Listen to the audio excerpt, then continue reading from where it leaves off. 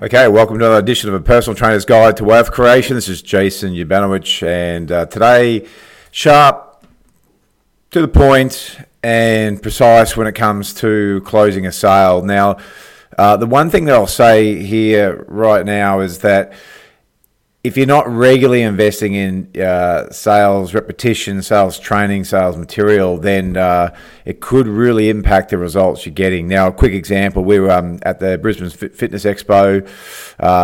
This is 2017, October, depending when you listen to this podcast. And every time that we do the expo, we have a stand there.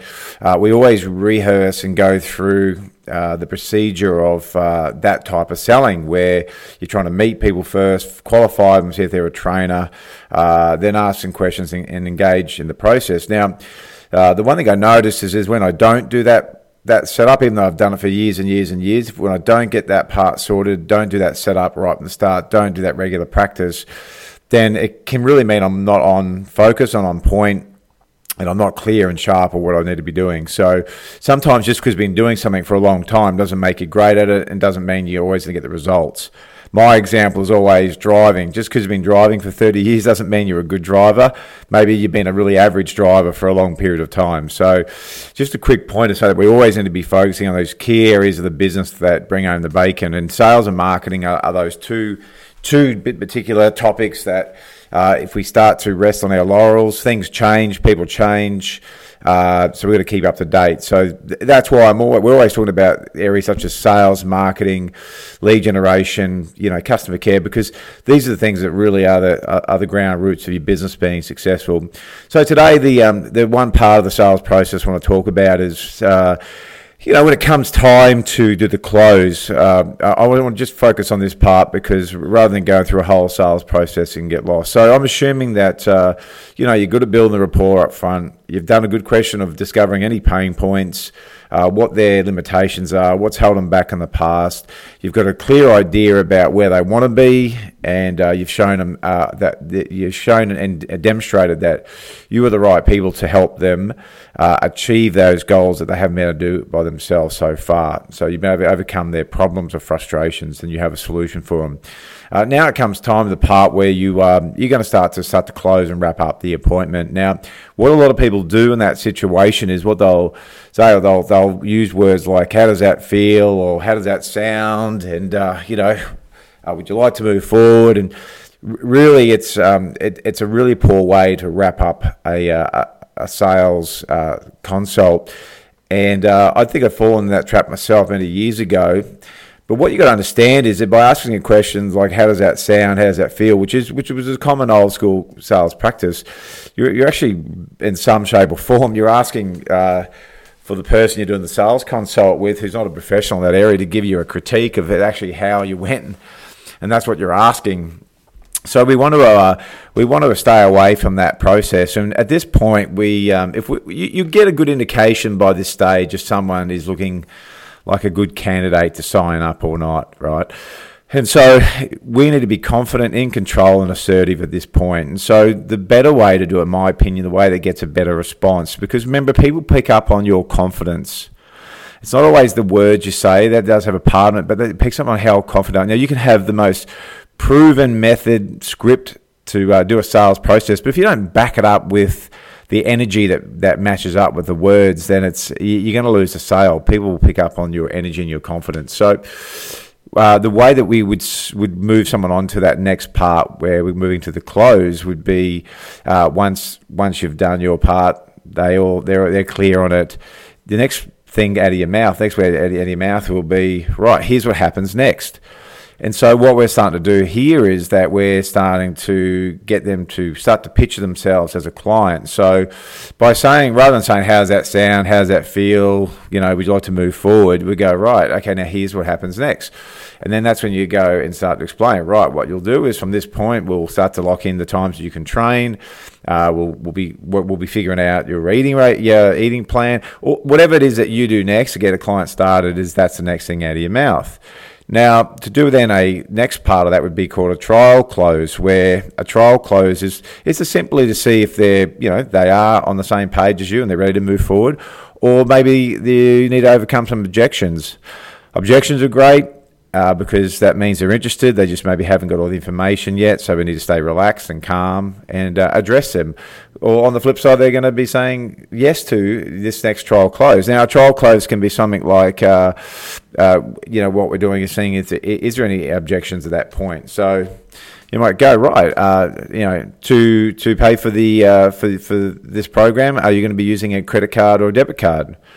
And again, what we're doing there is, if they go, I'm not sure yet if I could do this, blah blah blah, then you're onto overcoming objections. On the flip side, I'll be using a debit card, a debit card to pay for it, or I'll be using a credit card to do it because I get the points, whatever they may say. You go, great. Then it might be now it's it looks like a morning at 6 a.m. is the ideal time to train for you. So we'd like to get that sorted now. So is a Tuesday to 6 o'clock? That sound like the ideal time for you to start to train? Yep, beautiful.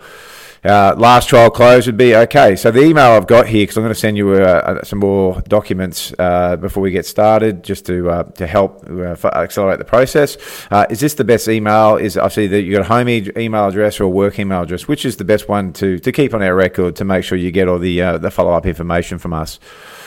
And then they're going to tell you. So what you can see is there was almost 3 additional trial closes there, to really assess if there's anything that's going to stop someone from getting started.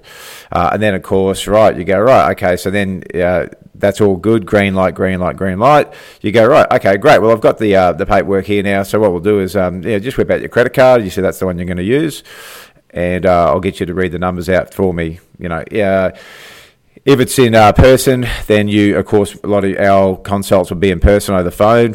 So if it's in person, you say, okay, I'll get your credit card out for me, and what I'll do is I'll start to complete this part of the paperwork for you, and then away we go. So all those things are trial closes, of course, and really shows you where the client is at. So, like I said, very short, sharp, and to the point today. The whole idea is, again, the confidence that comes through, and then that you are trial closing, you're seeing if there's any objections that you need to overcome. But it's also that segue into when you are moving into the sales part, the closing, that you simply then start to get them to picture themselves as being a client, and you want to avoid any questions that, I guess, puts it back on, them having the control in the process, because you're really running the show, you're dictating, how it's going to play from this part. So again, you've got to stand your ground, stay confident, stay assertive, and, if you really do believe you can help this person as a client, that's how you got to, present yourself. I've seen some people that are normally really confident when it comes to close a sale start to stutter and stammer and lose that. Now, if you don't 100% follow the wording or the scripting that I was talking about now, and look, I really do encourage you to have a script that you use for the closing. The rapport building part, the questions you're going to ask, that's not as important to have that part scripted, but the close part, I would really make sure that you're aware of all the possible objections that you do get, buying questions that you get presented with, and make sure you're very confident overcoming them. You feel very capable of overcoming those objections, and that you have a really clear process for how you close a sale. So it works 99% of the time. No salesperson always gets 100% conversion rate. It just doesn't happen. The best. It doesn't matter. That's not the case. But having a proven script that you do close with is going to be very important. Again, no point doing all that hard work, building rapport, overcoming some of their maybe objections up front, doing all that part to then, crumble when it comes time to close the sale. So have a script, but at the end of the day, if you happen to go off it, it's going to be your confidence, your ability to stay calm, confident, assertive, and in control at that point. That, in my opinion, will really, ensure that your conversion rate really accelerates and stays high. Now, again, otherwise it just makes business so much harder if you're not investing or not getting good in that area. It blows my mind that, it's so easy to not address this area, run stories in our minds, I don't like sales, or they were hopeless, or they didn't want to pay the money, and whinge about it. No, the real solution is if you're not spending time, you haven't educated yourself in this area, then you really need to get coaching in it, because it's costing your business a fortune for every lost opportunity. You only have to sit there and work out what's the average dollar sale. If you've worked out, like on average, a client stays with me for 6 months, 1 year, and on average they do 2 sessions per week, and you work out what that is. Let's just make it easy. The average client spends $100 with me a week. Over the course of a month, it's $400. Over the course of a year, if they stay with you for a bit of a year, it's about $4.5 grand, $5 grand. Now, for every sales appointment that you don't close because you're not good in this area and you haven't dedicated the time, energy, and effort, then you can say, well, that's just cost me $5,000 right there and then. Times that by, if you've missed 10 appointments due to that lack of that, it's now 50,000. So this is why I really want to ram home that when you go to invest in business coaching, sales coaching, marketing coaching, and that, what I hear a lot of is that people looking at that upfront cost of the cost of getting a coach and mentor, and it's really about finding the right coach and mentor, someone who you respect, admire, they can show they've got a track record, all that stuff, blah, blah, blah. But then I see people balk at it, go, oh, yeah, it's going to cost me, 12, 15,000. But let's look at what's the reality of, what it's cost you so far, and it always far outweighs the cost of getting a solution, right? So I just gave you one example. That's just 10 missed sales consults that you haven't converted over a course of 1 month, 2 months, 3 months, no matter how it is, how much does it actually cost you and lost revenue versus to be able to find a solution for it, or do you just keep battle along hoping it changes? Now, it's the same thing as clients that you have that delay getting an expert like yourself to help them get into shape, and not only just to stay in shape, to feel better, more body confidence, reduce diabetes, cancer, all these other high risks. It is a lot more economical for them to invest in that, as we know, than it would be then to get major surgery, expensive medicine, all that stuff. So you really need to change your mindset and flip that to it's an investment that you're making, not an expense. The expense is not addressing the issue, and that's really the problem that I see. And that's the big learning for me many years ago. I used to look at the cost of something like this.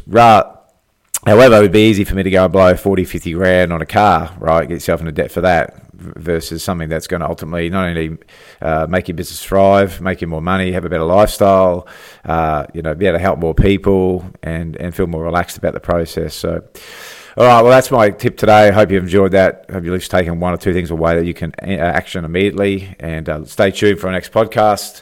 It's going to be, we're going to keep rolling these out. Obviously, we really love what we do and helping you. Now, if you're sitting here listening to this and you resonated with anything I just said then about getting help, look, it does not hurt just to reach out. You can go to our website, www.createptwealth.com.au. You can go to our Facebook page, type in Create PT Wealth into the search, and you'll see us come up. There'll be an opportunity to message us. Email us at lynn@createptwealth.com.au, and just take that first step to inquire. We'd love to chat to you. You'll find there's no pressure, no obligation, no nothing. However, it may just be the most important decision you ever make, rather than sitting there trying to do it all alone, stressing about it, and then ultimately have your business fail or crash because we didn't take that first step. So really encourage you, if that's you listening to this, then take that first step, take action, and we'd love to chat to you.